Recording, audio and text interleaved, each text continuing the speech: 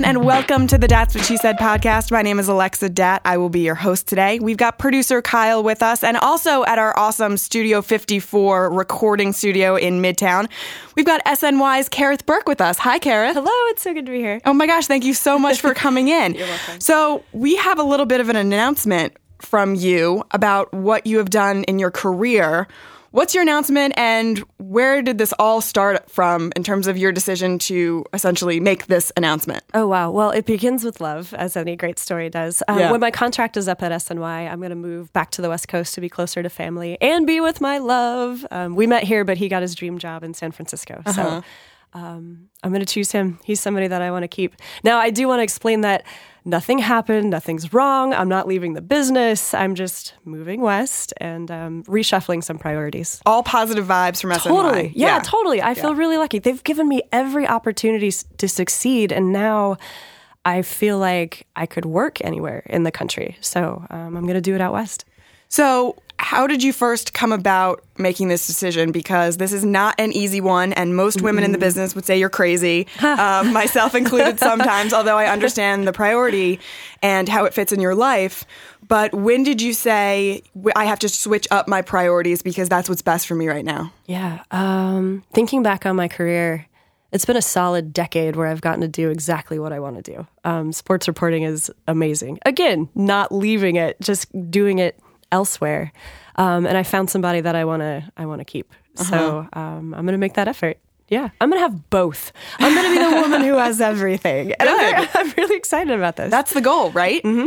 I'm struggling with that goal. That's a tough one because you want to be able to have both, and you want to be able to have both at all times. Mm-hmm. And it's usually one or the other. One is more up or down than the other at any given time. You know, they say the big three is what? Love, job, and home.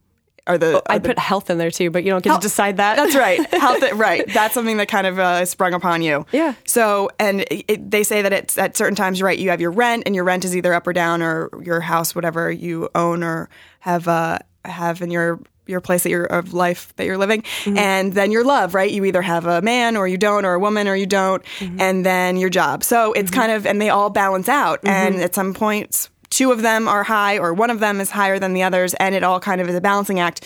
For you, over the past 10 years, what has been the hardest thing that's going to be for you to walk away from? Oh, man. Well, I'm not walking away. And I just at this specific job, yes. The ability to do everything. You know, like when I do UConn stuff, I think the people in Connecticut think I'm just a sideline reporter, and because that's how they know me. It's their perspective of me. Yeah. But I'm not just a sideline reporter. I get to anchor, and I get to host, and I get to report. You know, I kind of feel like when I'm on the anchor desk too much, I feel like a news reader. Mm-hmm. Like if I'm going to talk about Carmelo Anthony, I want to make sure it hasn't been too long since I've stood next to him in a locker room, right? I want to know what Carmelo's like before I talk about this guy like willy-nilly. Yep. So it's nice to, there are a lot of jobs where you only get to do one thing. And I've never done that my whole career. I started as a one-man band. So I used to shoot, I edited, I produced, and, all of this stuff. So I really like the start to finish concept of how a story comes together. When I came to SNY, I gave up the shooting part. Physically, it was getting tough, although I liked it. But here, I still get to anchor and host and do all these things, and it's been really nice. So I hope that versatility serves me in the future, because I feel really good. Now, that doesn't mean I'm not nervous, frankly. You know, when I don't have a job that I'm going to yet. Like, I'm really taking a leap. I'm leaping right into David's arms, but like, I need health insurance and I need a paycheck. And what I'm trying to remind myself is that whenever you take a risk on yourself, it pays off. So for now, I'm calm.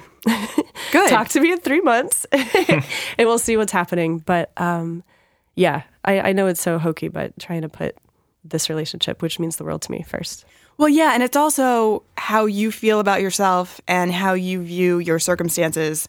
That's what controls ultimately how you're going to feel about everything. It's up to you to make those decisions about, how you're going to judge yourself and how you view what you ultimately want to do going forward. And even though people, yes, along the way will judge you, it's ultimately right how we feel about ourselves, because I struggle with that too. That's a really common thing, I think, for women in this business, because we're constantly judged by our peers. The main person that really we should really care about their judgment is ourselves. And that's really what matters the most. Yeah. I've been happy in my career, very happy. I'm in the #1 market. I solo anchor a show here. It'll be 5 years at SNY when it's time to go. I never saw myself here this long. I'm from Washington State, right? New York was never on my radar, but I did it. And I was really nervous when I came here. But I've just gotten tired of telling my mom, sorry, I can't come home for Christmas this year. Right. UConn has a game on the 22nd, and then the men play on the 27th, and I just can't go west. Like, those conversations get pretty old. Yeah. So now they won't be as frequent. So you were in Washington State. Did you always want to be a sports anchor? How did this come about? I always wanted to be a reporter. I wasn't sure what shape it would take. I was the editor of my high school paper, and I did a lot of radio, and a professor encouraged me to make a reel, and then I sent that out. And it was honestly like, whoever offers me a job first, I'll take. So I had the spirit of a reporter, but was in the wind as far as where I would end up. And TV was the first job. So I started in news. I was a general assignment reporter with an emphasis on health and education, but we all did everything, which really meant on some days chasing the scanner. Right. We would go to bad accidents. We would go to house fires. We would go to some really gnarly stuff. We covered corruption. We covered murders. There was a point where I was showing my parents around the community, and in my head, I'm going that's a murder house. That's a meth house. That's a whatever, as I'm driving around town. Because you associate those things in your head. Like, somebody died at this intersection last week, and I stood outside and covered the fact that traffic was getting snarled. Do you know what I mean? It just felt really crappy. And how long did you do that? 2 years. Okay. So please don't get me wrong. Very thankful for the opportunity. You have to do a lot of crap when you first start. Yeah. But I was having a really hard time. I was taking that stuff home. I was being, we'll just leave it at that. It was bad. And I was thinking about leaving the business. Everything I worked for, I was thinking I can't do this anymore. But because the station was so small, we all learned how to do everything. So I was shooting and writing and web publishing, and the sports person needed a backup. If he wanted a day off, somebody had to do it. I became his backup. And then when he left, I knew how to do his job, and I became the sports director. Wow. So I was like, thank you, Jesus, for putting this. Everything I like about this industry, I get to do without the death. Yeah. So sports is amazing. There's a winner, there's a loser, everybody goes home. Yeah. Okay? And I was from enough of a sports family that I wasn't faking anything. I played sports, I enjoy sports, and now I get to focus on that.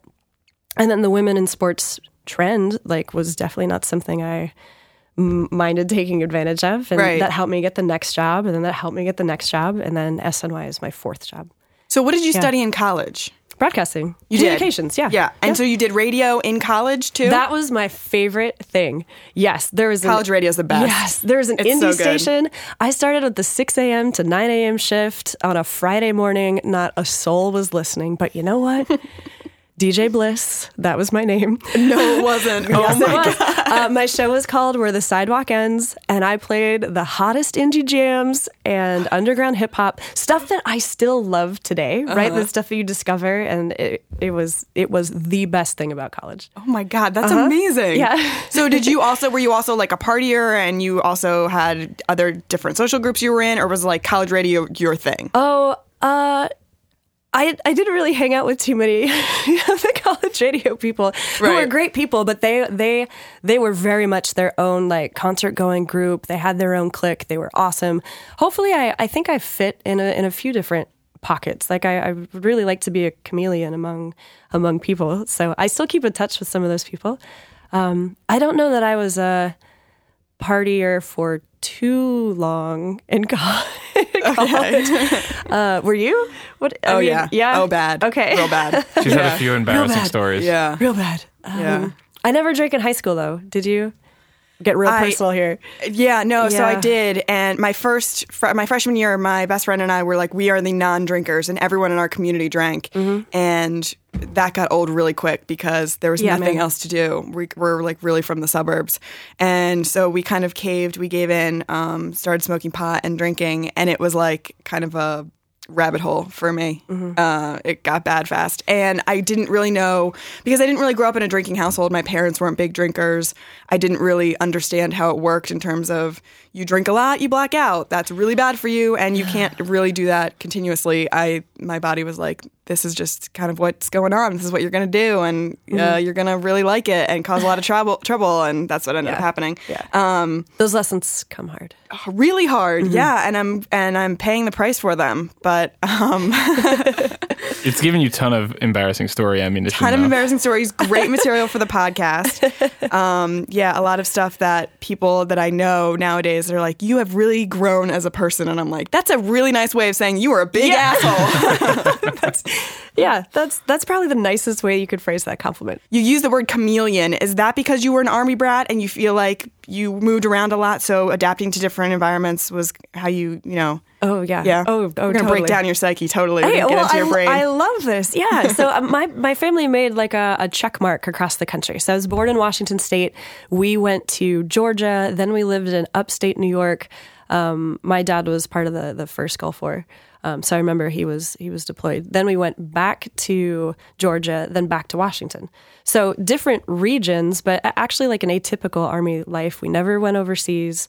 We only moved in the summers. My parents made sure we were never yanked out of school. Wow. I'm so thankful for that. That's great. But then you have to consider, the first year, at least in our circumstance, we didn't get quarters right away. We had to wait for on-base housing.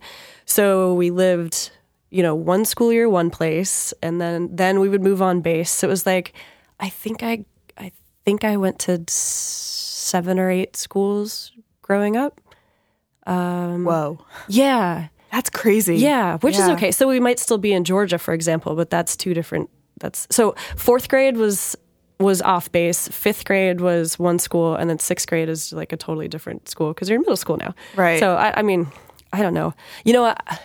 If you want to make this podcast my diary, yeah, like let's do it. Yeah, I had a really hard time growing up learning that people were permanent.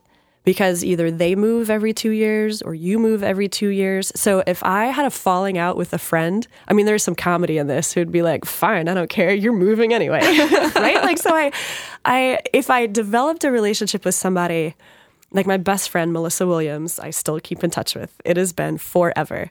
But I do have a hard time letting people into my bubble. Like my friends, I would say I have 10 friends that I would consider like blood family, and then like everybody else is kind of an acquaintance. But once you're in my bubble, it's ride or die. So, that's awesome though. Yeah. And you equate that with the moving around and yeah, going back to that, I mean, you have to learn how to talk to everybody. So I did elementary school. I'll try to make it easy. Elementary school in Georgia. So you're learning how to, excuse me. Okay. Preschool and kindergarten in Georgia. Okay. So you're learning your words, you've got all your vocab, and it's with a Southern accent. Then we moved up to upstate New York, and that's a totally different accent. Oh my God. Still kind of like a Southern accent, though, for whatever reason in upstate New York. Longer vowels. Yeah. So I was the little kid who said y'all and had a tan, and it was strange. And then moved back to Georgia. So it was like, what? Yeah. But it was a really cool melting pot of people. Mm-hmm. I mean, it's incredibly diverse. It's really awesome to hear, like, in pockets of your neighborhood, you have different languages, you have different food, you have, like, everybody coming together for block parties, barbecues. All the kids played together. I lived in a neighborhood where kids, like, 6 through 16, we would all get together for Capture the Flag. Yeah. And the older kids, the high school kids, were like the ringleaders of it. And they made sure everyone was included. It was actually really sweet. We all had Nintendo parties. That's amazing. Kyle, you're probably really into that, huh? Yes. Yeah. Like 8-bit All right. Nintendo. Do you guys want to have a parties. Nintendo party right now? I mean, I'll just Yeah, leave. we'll- Like, we'll yeah, I no, still we'll have play my Nintendo. Nintendo. I still have my 8-bit. It still works. I have the Duck Hunt gun. I have a Game Genie. Like, dude, come over. Podcast is ending now. We're just going to get a camera and Yeah. play Nintendo. Alexa, you can But go you know do that it. I have Nintendo too. All right, well, you're slightly... Do you still you're allowed have to play We now. do. But, yeah, right? it's not the original. It's the that new box that they have that's got Sega, Nintendo. The one that you bought for Peter. Right. I bought okay. Peter it for his birthday, Yeah, but it's cool. got all the different, and it's still got the old games. It uses the old games. Mario 3 owned our street, Williamson Loop, like for years and years. Yeah, it's the best game ever. It still is to me, honestly. I mean, I know there's been a lot more advances. And No. Yeah. I Can can, you- I go can on beat and it on all the about way it. through. And sometimes I do just for nostalgia's sake. Just because you want to. Just because I want to. Yeah. Can you do that? All the way through? no, I don't know that I ever beat Mario 3. No warp whistles. Yeah, You say no. Mario. Is Mario? I say Mario. I say Mario. Mario. not Mario. What? Mario 3. I say Mario. It's Mario. Mario. Mario Yeah. Kart. Yeah, all You you, want Mario Kart? all of you out of Long Island people want to talk You don't say differently, Mario so Kart. I say It's- Mario Kart. No, you don't. That's just how That it is so wrong. That's just how it Kart. is. How do you pronounce orange? Orange? Okay. Orange. I've That's heard that bad. before. That's Yeah. real bad. Nah, I don't- No. Okay. My Long Island accent is Are weird. you upset that you're getting schooled about how to pronounce Nintendo names? No, from because everyone who doesn't speak like someone from Long Island is wrong. That's just how I learned to Right. grow up. We're very because arrogant. your so small little corner of the world is our what's right. fish-shaped island is the only thing that matters, and everything else is inconsequential. So Here's the test. Can you tell the difference between these two names? Aaron and Aaron. yeah, Okay. But Aaron. I was like Aaron. I just That's my test. I just go with Aaron now from Aaron. Yeah. from Key and Peele. So that's just what I stick with. My friend Aaron actually hates Key and Peele now because Aaron is just how You everyone. ruined it, huh? Yeah. Ruined his name. By the way, that's their only funny skit. No, they have plenty of funny skits. No. And Have you- I love Keanu. Yeah, Keanu was great. Keanu, it's great. No. You're East that's West it. Bowl? No. Any of that stuff? No. Oh, God. You're done That's with. the substitute teacher. That's what she said is now over. You're off the podcast. I can't even. Substitute teacher day was always interesting with a name like Kareth. I can't imagine.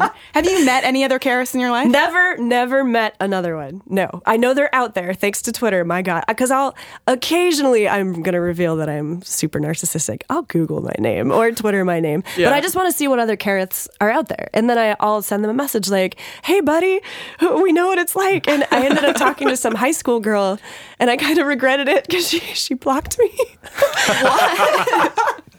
Kareth creeps on high school girls. Wait. Yeah, she blocked you. Were you just like you? What did you say? No, I thought I was friendly. I thought I was appropriate. I was like, hey, fellow Kareth.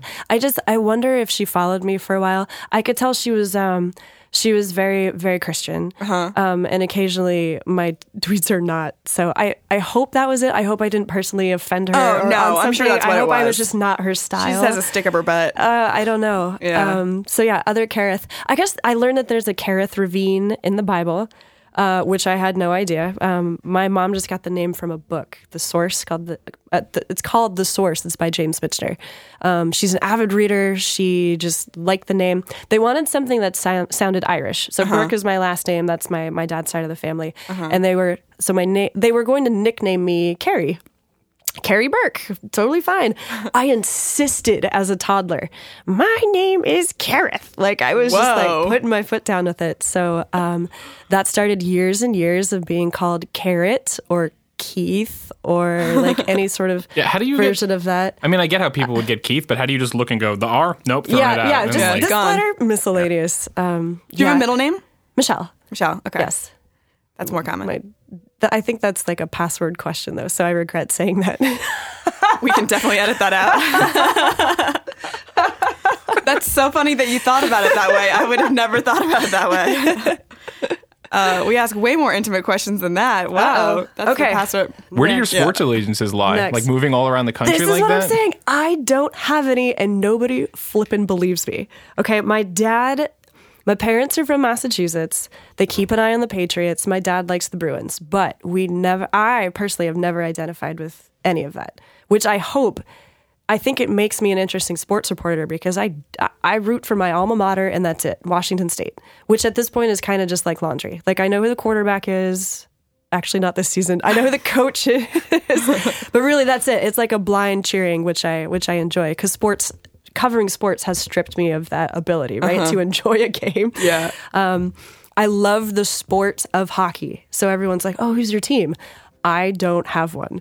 And they're like, come on, you're being an asshole. You have a team. Like, you secretly have a team. Do you have athletes? Do you root for individuals? Yeah. Okay. I love Serena Williams. She is my dream interview. Okay. Yeah. So have you sat in on an interview with her, like at the U.S. Open? She's out here in Queens. It's amazing. She's in this room. She just slaughtered everybody, of course, because she's the best. And then you get to hear the asinine questions that she deals with in every interview. And she'll walk the line a little bit. She'll kind of tolerate it. And then somebody just gets on her last nerve and she will go crazy on somebody. And then that becomes the story, right? Right, that she Serena flips out Williams, and she's the an diva, asshole. the la la la. And it's always so interesting to me once an athlete gets slapped with a label like that, diva.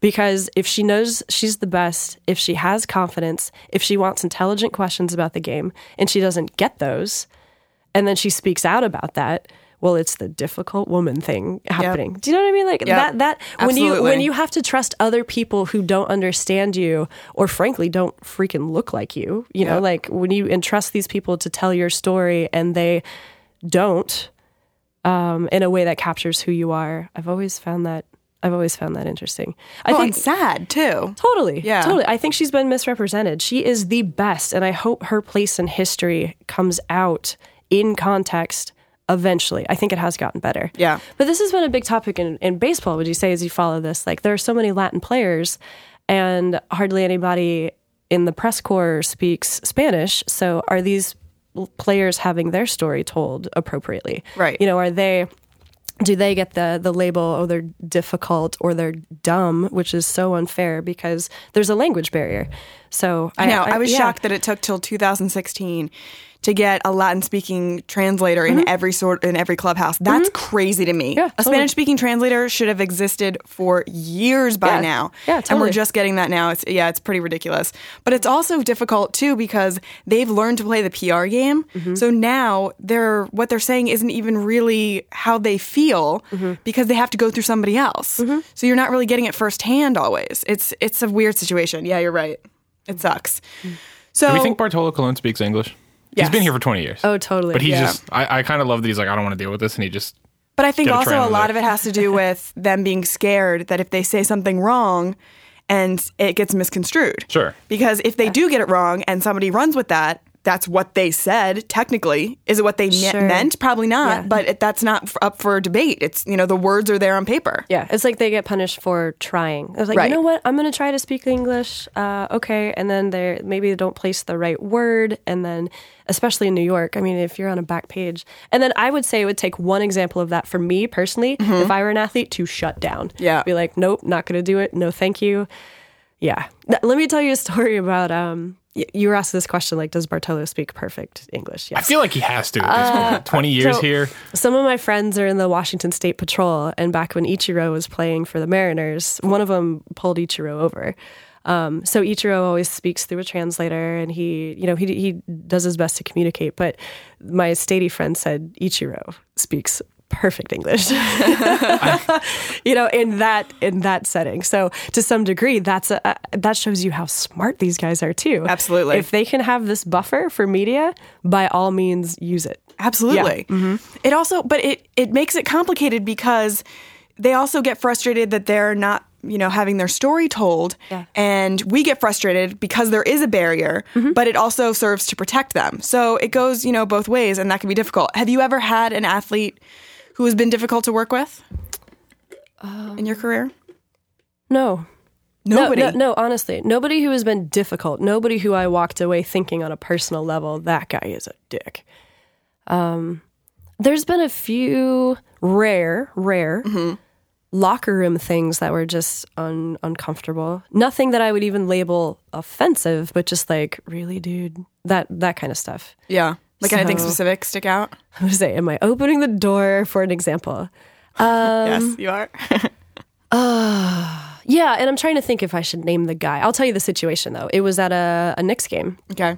And I'm in the locker room. It was one of my first times at Knicks. So the point being, the players hadn't seen me before. I hadn't been out to practice in a while. And I go up to one of the guys who's changing and just sort of stand around and wait as everybody does, scrum style. And he saw me out of the corner of his eye, and like he looked at me, and I felt like looked up and down actually to the point where I could feel my face flush. I was like, oh, this is kind of uncomfortable. And then he sort of like did this little saunter step over to me a little bit, and then he's like, you get the first question.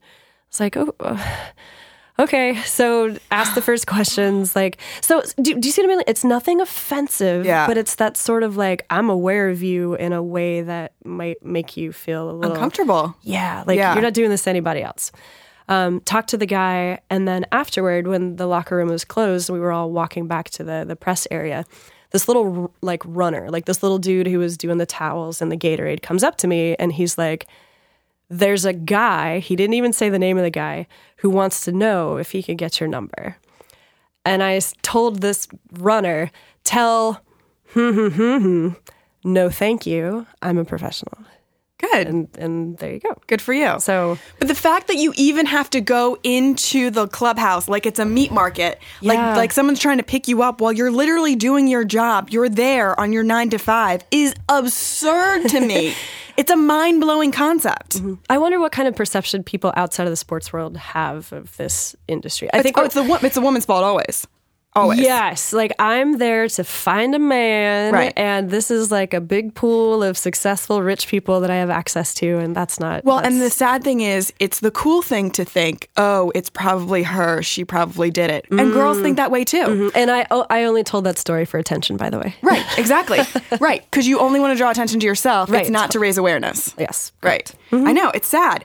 And women go through this all the time. And when you hear these stories, now, listen, it's unfortunate the 1 out of a million chances where you do have a woman who did something inappropriate, because that always totally fucks the game. Like, what are you thinking? You just literally set us back a million years. But that is very rare, and it's almost not even worth bringing up. It's more so the fact that we just get dogged for just standing there. That's literally all we're doing. Doing our jobs. Yeah. Asking questions. So you had talked to me earlier about how if somebody sends me an inappropriate tweet, to report it to somebody. Do you do this often on social media? Like when guys send you inappropriate stuff, do you report it to whoever the higher power is? It's usually just a mute or a block or a something. Or I enjoy making fun of those people. And occasionally I will. I'm like, here's the stupid thing you said. Here's my amazing joke on top of it. Feel shame. There are occasions when I want people to feel a searing shame. Now, are you sending that just direct message back to them? Oh, or no, you no, go no. in full blast? I'll like retweet it with sometimes it's screen grabbable, and I'll make sure it's preserved for all eternity, and there you go. Yeah. Because there's this idea, I think I hear so often, maybe you do too, ignore the trolls. Man, some days I can do that. Yeah. Some days I really can, and it's fine, and it rolls off my back. And then one of them just needles me in a way that I didn't expect. It might not even be foul language. It just might be something condescending. Or my favorite tweet is, you do know that blah, blah, blah. And I'm like, yes, you ass. That kind of stuff. It's like, what are you, why do you feel the need to do this? And then I'm going to mess with somebody back, and I'm going to have a little fun. So at least I get something out of it. Yeah. Yeah. Do you feel like social media is a detriment or a tool for us? Oh, I think it's a tool. And when you look at it as a tool, it's only as good as its users. So, of course, there are ways in which it becomes a lowest common denominator cesspool. Right. But then there are ways where I've found a community or people who I'm so in love with their thoughts. They educate me. They talk about stuff I never would have thought of. Like, it's been very enriching as well. So ultimately, I really enjoy Twitter and what it's taught me and how I interact with people, and like its value for communication. Just for news alone, I think it's invaluable. I've had mostly a good experience on Twitter. Well, and you tweet a lot, and I go through your feeds often, and we'll just find really interesting articles, because that's something that you tweet out often that I'm really a fan of. I think the one article that we had talked about a little while ago was the one where they had interviewed you about being a woman in the business, and you had talked about when you go on the road and you're in hotel rooms, you put Band-Aids over the peepholes. I do, and that was part of a panel that Sports Illustrated did, which was in light of the Erin Andrews settlement, the money that she got from the guy who stalked her in the hotel. So that was the context as far as that goes, and like the question posed to us by Sports Illustrated was, do you see what happened to Erin and do anything differently? And most of the reporters said, yeah, like I don't ever want somebody to know what room I'm staying in. As far as like people outside of my circle, like it's a big one for me. Yeah, there you go. Like if the front desk folks need to be taught that when you hand somebody the key, you don't say, you're in room 502. Yep. Because then I say, no, I'm not. Like, may I please have another room? Yep. So it's those sort of, I don't want to be bothered. I don't want to be followed. And maybe if nothing has ever happened to me, and it hasn't as far as I know, thankfully, those are still safety precautions that I want to take. Right. And I was so sad for Erin, and it just makes you aware of like the people and what people may or may not be able to see. Yeah. So I just started covering it. I mean, did you do that? You do that after Erin, not before. After. Yeah, after. I'm not on her level. Nobody's coming after me, but for some reason that felt better to do. Because in a hopeless situation, you know, if someone's going to stalk you, and if you're so powerless, once it happens, once that kind of video is out in the world, like maybe you do the tiniest things to think you have some sort of control. Yep. So I started covering the peoples. Yeah. The one thing that I learned from that article that I hadn't even thought about doing before was the front desk thing. And I was like, this is kind of a bizarre concept because I'd never done this before, but there was a group of guys behind me and the woman said, you're in room 305. And I said, could you please change my room and just write it down and not say it out loud? And she looked at me like I was insane. As if like that's something that's literally never been requested before, which is fine if, like you said, if they have to be trained or taught. Yeah, I think they are now actually at some of the. This was at a Marriott too, if you can freaking believe it. Right? Like I think they're teaching that now. You know, and everybody's trying to do their best. They want to be as accommodating as possible. Like right. Yeah, but I think you're supposed to say like, at most, you're on the 5th floor. Right. And that I'm okay with, provided nobody else is around. But there have been times I could tell people have recognized me in an elevator, and I don't even want to hit the button of the floor that I'm going to. Whoa. I'm like, I may just ride it for a little while. Yeah. Just get off on another floor and walk the stairs. Because being alone in a stairwell is way safer than being in an elevator with a bunch of people. But think about it. That's what you have to weigh. Those are the kind of consequences that you have to think about. Like, which one here do I feel less of a threat? Yeah. I just don't want to be seen. I would really rather be like incognito on the road. And you know what? There's a sadness to saying that because I was mostly on the road for UConn. Those fans are amazing. Yeah. They're so sweet. They're so nice. Like anytime they come up to me in a restaurant, it's like, oh, you're doing such a great job. Thank you. You know what I mean? They're so sweet. They're the largest demographic I would say is senior citizens or parents with kids. So there's a lot of like 10-year-old girls who look up to the players. Bless their hearts. These senior citizens have the best way to give you a critique. And I call it the shit sandwich because they're like, you're doing such a great job, but I really wish you would ask Gino about this. And then your reports would be amazing. You know, like they sandwich it right in between, and they're delicate and they're wonderful, and they know the team so well that their criticisms are like worth listening to.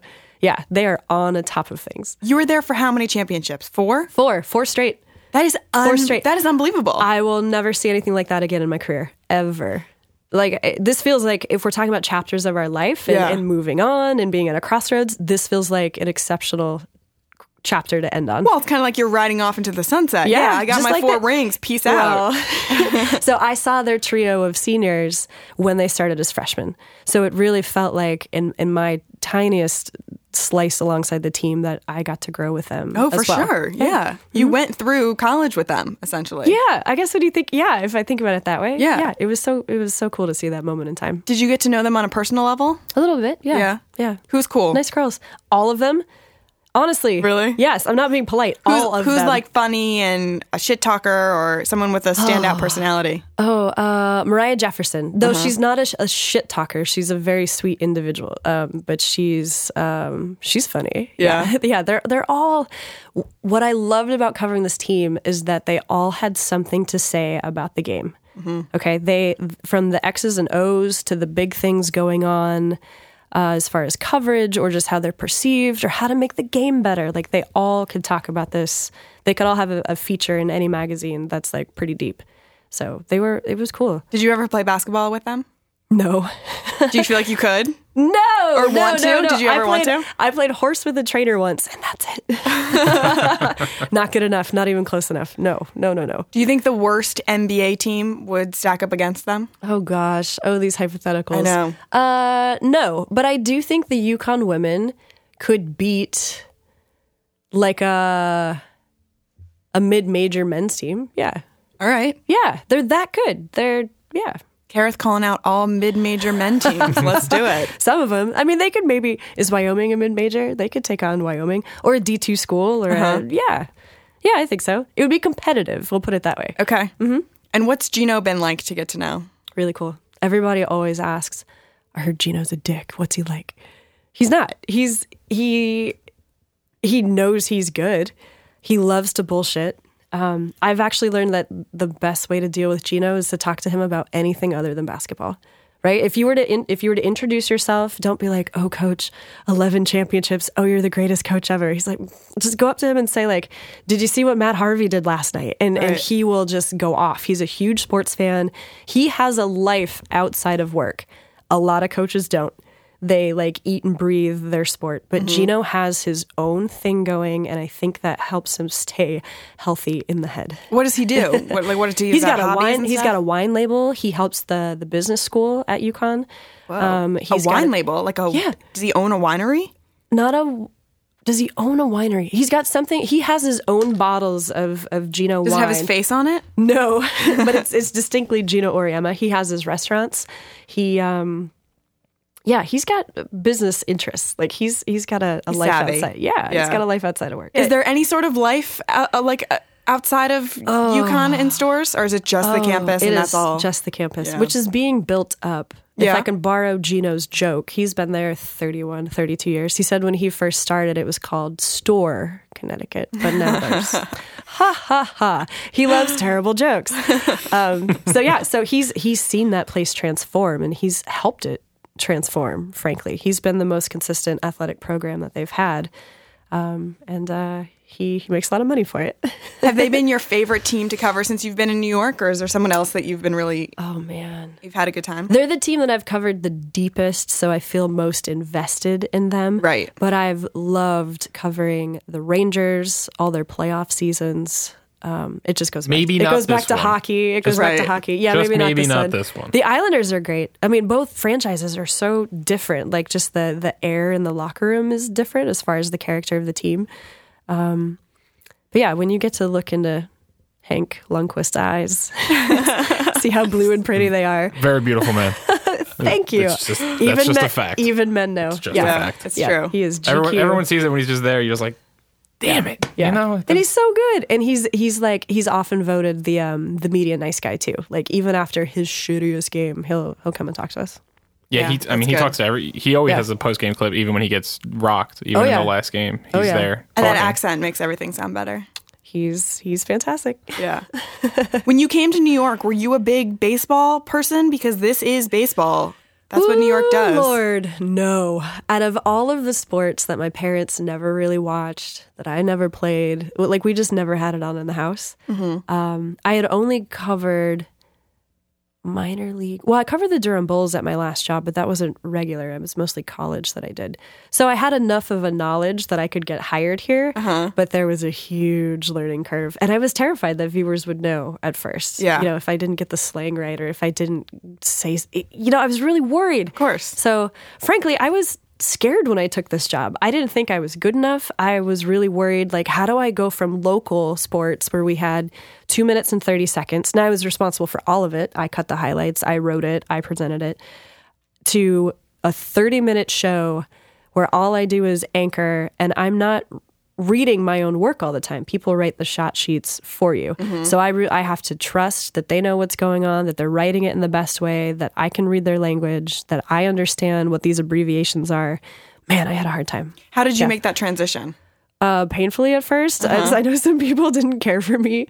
But Kurt Gowdy helped me, actually. So our big boss, would check in with me and say, you need to study up on baseball, but I also want to make sure you're enjoying New York City and, just watch the games, listen to the games. I've learned so much from Gary, Keith, and Ron just gosh, having they're the the TV on in the background. So I never used to do that before I came here. I would never make an appointment to watch baseball, but now I do. Yeah. Do you appreciate it more?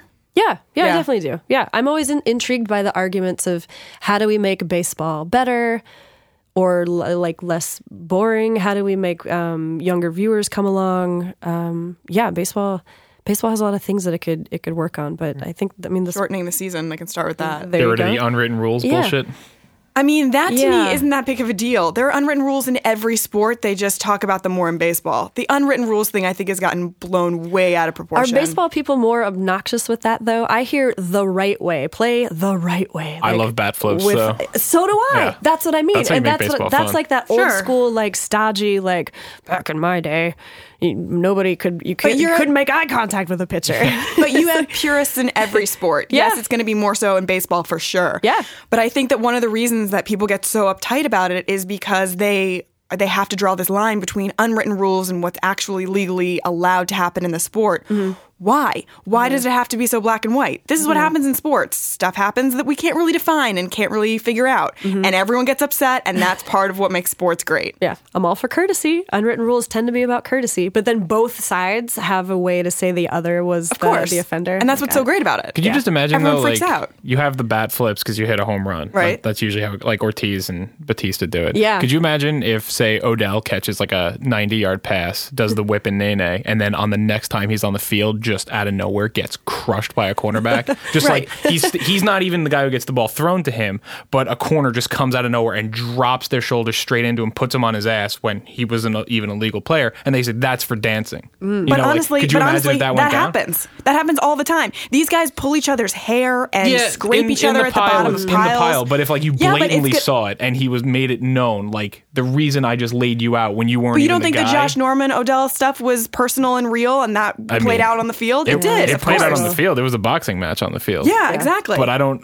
know that it was all, like, it's not in the same situation of, oh, you just scored a touchdown on me. The next time we see each other, I'm just going to beat the shit out of you, because, like, when a batter hits the ball and then he pimps it, like when Batista pimps it, they're going to then go, okay, you've just set yourself up, or your team captain is the guy who's going to catch one right in his rib cage or something like that, because it's an unwritten rule. But it's the same concept of you did something that made me look dumb. You bested me, so I'm going to get you for it. I It's think the the better- bottom line concept that exists in sports and has I think the for better response, so many though, years. the better response is strike him out next time.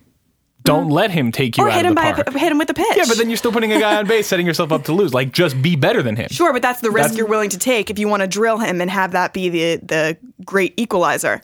But that's what I like about it. That's why I think that it's not so cut and dry, and the fact that that exists as an option. The high road's no fun. No fun, no. I love a good bat flip.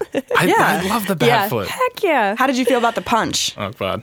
The Rougned Odor punch. What a great punch, though. I feel like Rougned, how do you say his first name? Rougned Odor. Rougned? I Yeah. mean, that's some bad blood, and it does kind of captivate me that if that punch happened on the street, he'd be in jail. But Yeah. because it's in sports, we get to talk about it in this sports bubble. Yeah. Both of them were cocking back. Just Odor got the hit first. Yeah. So 8 games, is that what he got? Yeah. 8 games. Man, there's some bad blood between those teams. I don't really know what else to say. I think it sucks to see a guy get punched in the workplace, but when you put it that way, right? But that's sporting. I think that's also, that kind of stuff is what, these bench clearing brawls is something that draws younger audiences to the sport.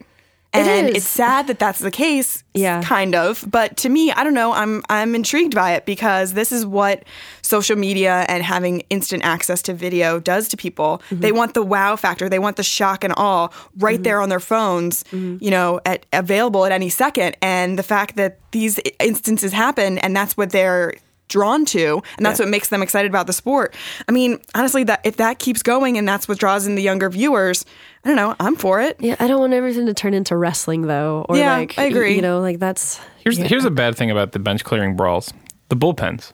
They get left out. You know, like by the time they just make it, rattle the I feel gate, so bad for these guys. They come running out by the time they've actually made it from the bullpens to usually the pitcher's mound, where they're just like, all right, now we got to turn around and walk. Why don't the bullpens have an unwritten rule in baseball where if the bench is clear, we just meet in center field and start beating the shit out of each other? I like that. Let's do that. But it's made up for the fact that the coaching staffs come out and they, kind of get into it even with like each other. the bullpen coaches, they're trotting out and like they see the other bullpen, they're like, all right, I got you, and then we'll meet, and then it's like, all right, okay, we got to turn around and walk back to the bullpens now. Like they barely get any fun fight time in the middle. No. And nobody does. This was a meaty fight. This was an actual fight with a punch thrown. None of the posturing. Do you know what I mean? Like baseball fights are the worst. Right, because they're like just pushing. Yeah, like it's so many hold me back bros. Exactly. Exactly. And then finally somebody unleashes a punch. I was like, this is amazing. Whoa. I do like in hockey fights that they fight. They do fight. So here's the question. Oh, hockey has its own sense of justice for sure. Yeah. Policing. Absolutely. Okay, but here's the question. So why are people drawn more towards baseball when they fight? Hockey, they fight all the time.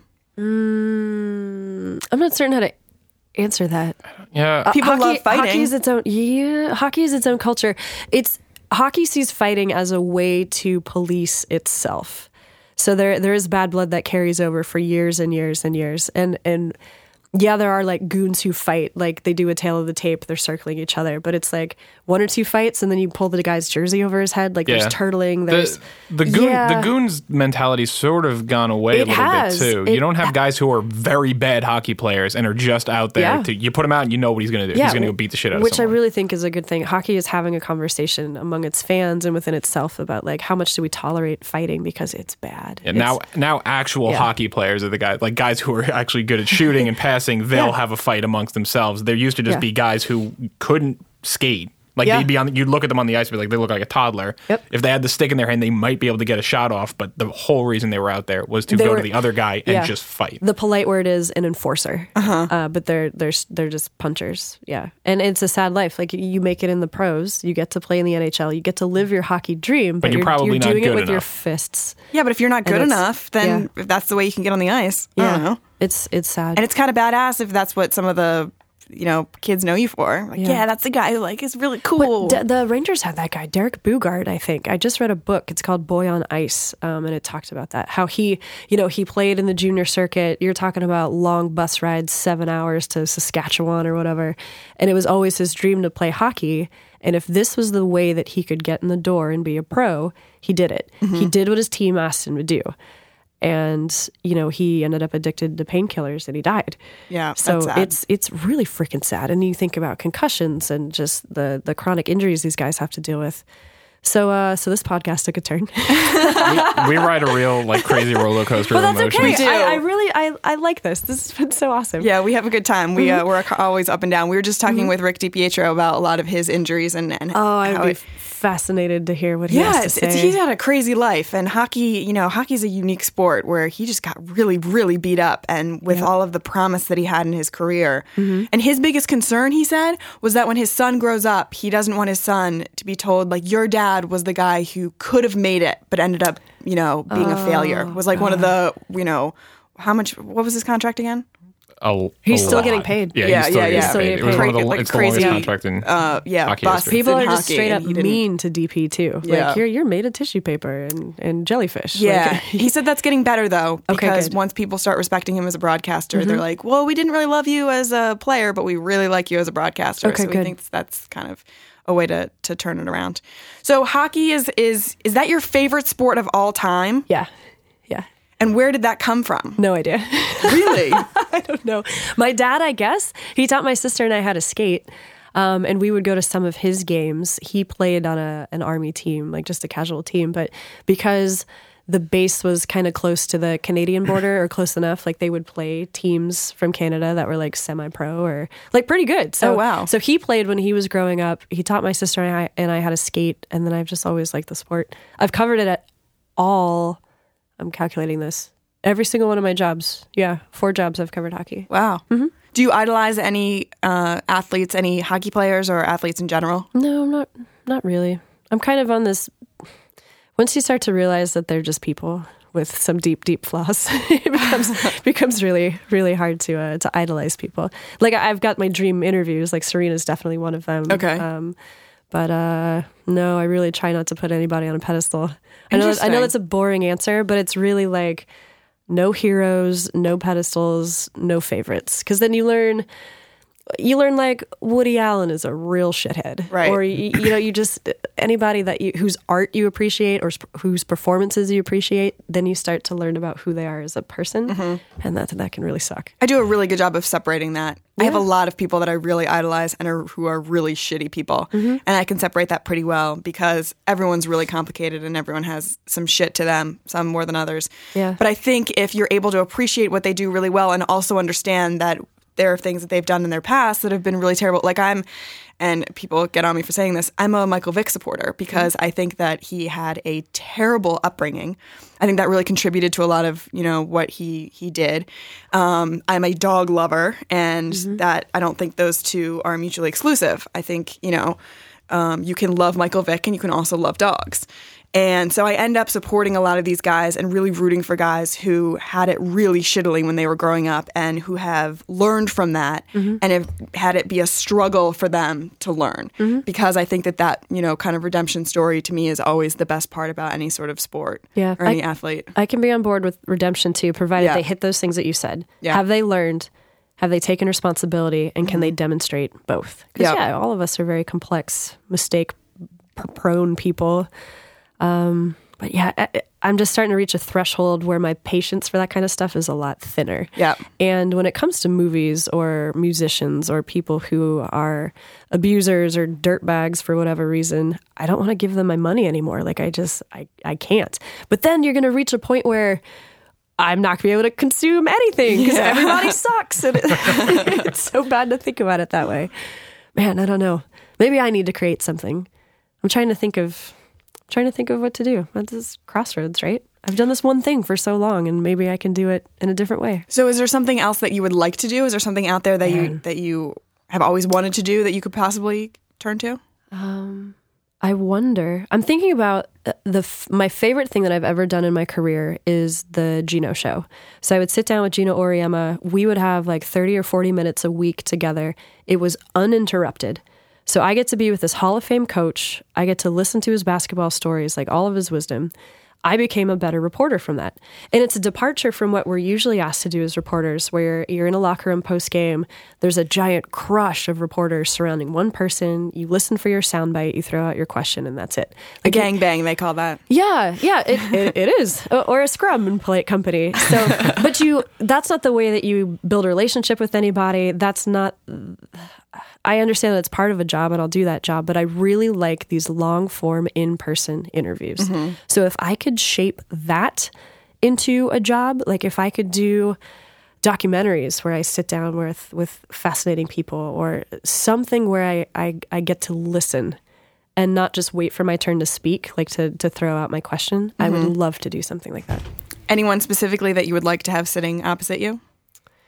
President Obama. Okay. Tiger Woods, Charles Barkley, Serena Williams. Is that the third time I've mentioned Serena? You're a really big Serena fan. And we had Michelle on, and we didn't even hear that much about Serena. Oh, really? She's so huge on No, tennis. we talked about We did talk about Nadal. Anybody. I want to be. I guess I want to be like Charlie Rose. Okay. I would love to be Charlie Rose. All right. Yeah. Anybody who strikes my fancy as an interesting person, I would, if they would share with me their story. And I think you have to remember that as a reporter. You can't just ask and expect to get with nothing in return. Right. You better tell their story correctly, and you better listen, and you better make it a good experience for them too. Nobody owes you anything. Do you remember when the Marshawn Lynch stuff was happening, where he's like, "I'm just here so I don't get fined"? My favorite athlete of all time. And everyone's like, "How dare he? It's against the rules that he doesn't answer our questions."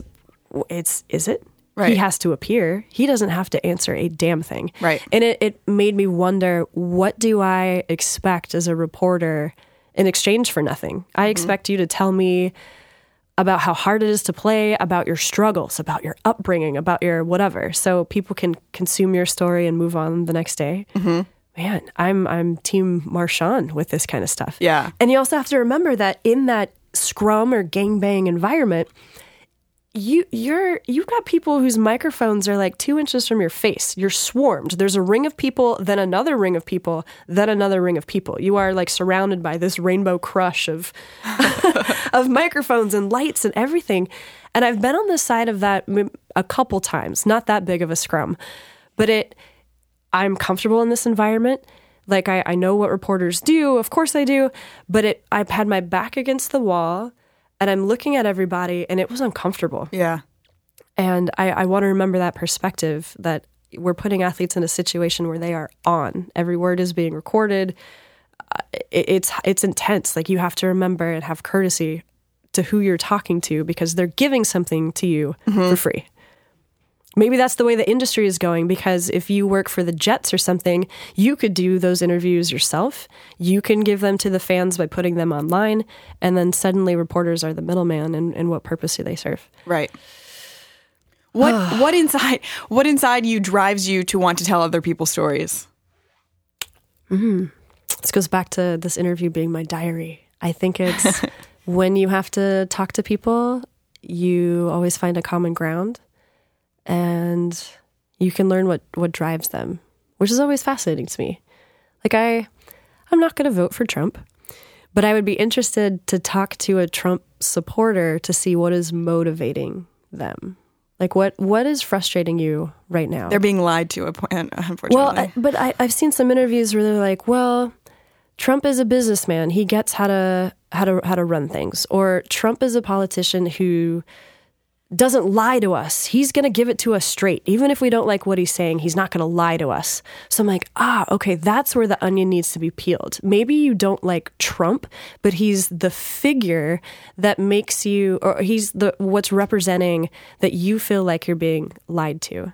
Yeah. So if you find a politician who can strike you as being a more honest person, would you not vote for Trump? Like, I think it's a sign of being disenfranchised as a voter. Mm-hmm. So there are different layers here, and like Trump kind of represents all these frustrations. So maybe Trump voters don't hate Muslims and they don't hate Mexicans. Some of them do. Most of them do. I'm trying so hard to be nice here.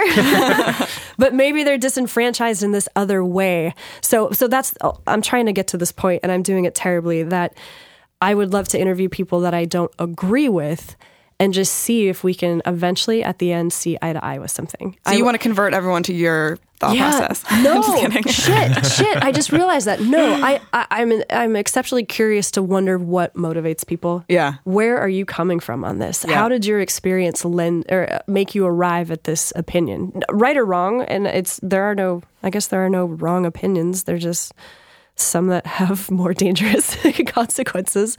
It's just understanding the human condition. Yeah, and I agree with that. And that's really what drives, I think, a lot of great journalists, and that, the desire to want to know more about the person that they're talking to. And I think what's cool about sports is you want to know this person and, peel away the layers of the onion, like you were saying, but then they also have this subcomponent where they're just like a freak athlete. Mm-hmm. So sports is cool because you can intertwine those two. Mm-hmm. Like, let's learn all about your history and then watch you go out and perform something that I've never seen anyone do ever in my life. Oh yeah. So it's a cool a little bit of a mix. Mm-hmm. Is there anything outside of sports besides interviewing that you would like to get into? Is there a yoga studio you want to open up? Do you want to become a cupcake baker? Oh, Lord. I have this fantasy of walking away from everything and working at Whole Foods for a while. Whoa. Just like as a symptom of burnout and as a symptom of like needing a paycheck, just having a job and then going home and reading books. Like, why Whole Foods? It could be anywhere. Oh, so okay. Anywhere. That's not an endorsement for Whole Foods. It's just like there's a part of me that wants to do something completely different, and I don't know what that is. So I'm not ready to give up my career yet. I'm just telling you my fantasies occasionally, which is saying like fuck it and just try something completely different. Do you want to be? You said you wanted to have kids eventually. Is that something you want to? Yeah. Do you want to be a working mom? Yeah. Why? Why is that a question that women always get? You know what I mean? Because- And I'm not upset at you asking it because this is woman to woman and that's fine. But Yeah. it's like, just going meta here for a second. Yeah. Why do moms get that question about whether they can work and have children when I can't think of a dad getting that question ever? It's not whether you can or not. It's whether you want to or not. The question from me. Oh, yeah. I want to do So do everything you I want to be a do. working mom is a different question than do you think, can you be a do working it? mom? Yeah. Do I want to be? Yes. Sitting here right now? Yeah. Because because to me that's a conundrum that people have to deal with, which is this something that I really want to do? Do I want to be at work while someone else is at home taking care of my kids? That's something that I would like. Or do I want to be with my kids all the time, which is something that I had with my mom, which was, awesome as well. But it's definitely a fine line that you walk. And, especially in this business, it's tough because you're not around the family that often. Mm-hmm. Yeah, I would hope I would have a job where maybe I could write, maybe I get to do both. Maybe I stay at home, maybe I do this. You're asking me a question that, man, I don't know that I could answer until I'm in the situation. Right, of course. It has to play out. When you look at the next year of your life and you just kind of, you plot out, where you are going to be and where you're moving towards, what do you see? I see happiness ultimately, which is maybe naive if I don't have a job in place. But I don't think if so. I surround myself with the people I want to be with, Yep. I think everything will fall into place. Yeah. Right. Because it's ultimately about owning your own happiness rather than putting it in your career. There are things that have happened in my life, even going back to when I was very little, where I've always felt guided in this direction. I've always felt like I should be a reporter. Like this goes back to 4th grade. In Mrs. Bryant's class, we were doing a mock election and she invited some local TV people to come to our classroom. And because I was the teacher's pet, I got interviewed and it was the coolest thing to go home and tell my parents, we got to watch Channel 8 because I'm going to be on TV. So that's what it was in my mind at that point. I want to be on TV. But then it grew. I had a 7th grade teacher, Mrs. Kernick, who did a public speaking class. And as a 7th grader, she taught me things that I still use today. Like what? How to walk into a room and own it. If you're going to be in an auditorium and you have to walk to the center and go to a podium, you walk there with confidence. You have a very relaxed body language. Keep your hands, like to your side or rested on the podium. And then you don't say anything until the room shushes itself. Whoa. And it'll happen. Somebody in the crowd will see that you're up there and go, shh. And then once you have the crowd silence, then you begin. Whoa. That's cool. Yeah. I like that. It is cool. So you don't have to be like, excuse me, you don't have to like tap the mic and wait. Like you make the audience show you respect just by that little method of silence. Yeah, God damn it, everyone listen to me. I like that. You've already got your own podcast. Countdown. Yeah, but she like whipped out of us the ums and the ahs and the little vocal tics and oops. I know. It's so funny. We do it so naturally all the time. Let's get vain and narcissistic for a second. Yes, my favorite activities. What do you do the best, better than anyone else in this industry? I am a supreme interviewer. When I have the time to sit and listen, I've been very proud of my interviews. Great. That's amazing. We have too. We love cutting them and watching them because that's what we do at SMY. Well, I don't get to cut them. I just sit in the control room. Well, you listen. Yeah, I do listen. So you're part of the listen part of that? Okay. Thanks, Kyle. Anything What do I do here? Anything that you have wanted to improve on? What do you still need to work on, if anything? I would like an opportunity to do more opinion-based things because that's where I see the industry going. Yeah. So I'm trying to exercise that on Twitter a little bit more, but it's really just getting in the fire and doing it. And I haven't had that opportunity. And I'm also a little fearful of it because when you have to put your opinion out there, you better stand by it. Yeah. So I need to make sure my skin is thick enough to do that. Goals. Yeah. Goals are great. What? Okay, we end every podcast with an embarrassing story. What do you have for us? I mean, I could tell you something that like was kind of like sad, definitely embarrassing, something scarring from childhood. Sure, yeah. Okay. Alexa scarred herself multiple times. Yeah. So this goes back to having the name Kareth, which is often read quickly as Keith. And when my family moved to Georgia the second time, I was in elementary school, middle school, And my mom convinced my sister and I to cut our hair short. She's like, oh, it's so hot down there. You don't want to have a ponytail all the time. So we had these little like over the ear haircuts, like these little page boy haircuts. I have a picture on my phone. It's terrible. Oh, great. We'll post it along with the podcast. I will. This is the scarring moment where I have said, I will never, ever have short hair again. So me being the little teacher's pet I am, there was an assembly and I was getting an award. The principal had no idea who the hell I was. And he announced that Keith Burke had won the attendance award or whatever. So I had to like march up there with my little boy haircut and Keith Burke, and like everybody made fun of me. Everybody. Oh, my heart is pounding. Because that sucks. You ever look back at childhood photos and you see what you were wearing and you're like, how did I leave? To me, it's more how I looked. The house? Peter's like, you can't post that on Throwback Thursday. Look at your face. I was dressed up as Pancho Villa at one point, so. Oh, okay. Yeah. Like as a real thing? My aunt did it. Like my aunt and uncle, Aunt Josie, Uncle Frankie, were like, for Halloween, you'll be Pancho Villa. And that just, yeah, I had like a little How old were drawing. you? It's like 5. It's on the internet somewhere. Can we post that? Can we post you guys? Can we both post Keith and Pancho Villa side by side? My mom has it somewhere. It's like her favorite picture of me. Oh, yeah. Okay, great. Yep, I'll show you. Kara, thank you so much for being here. You have been an awesome inspiration for me.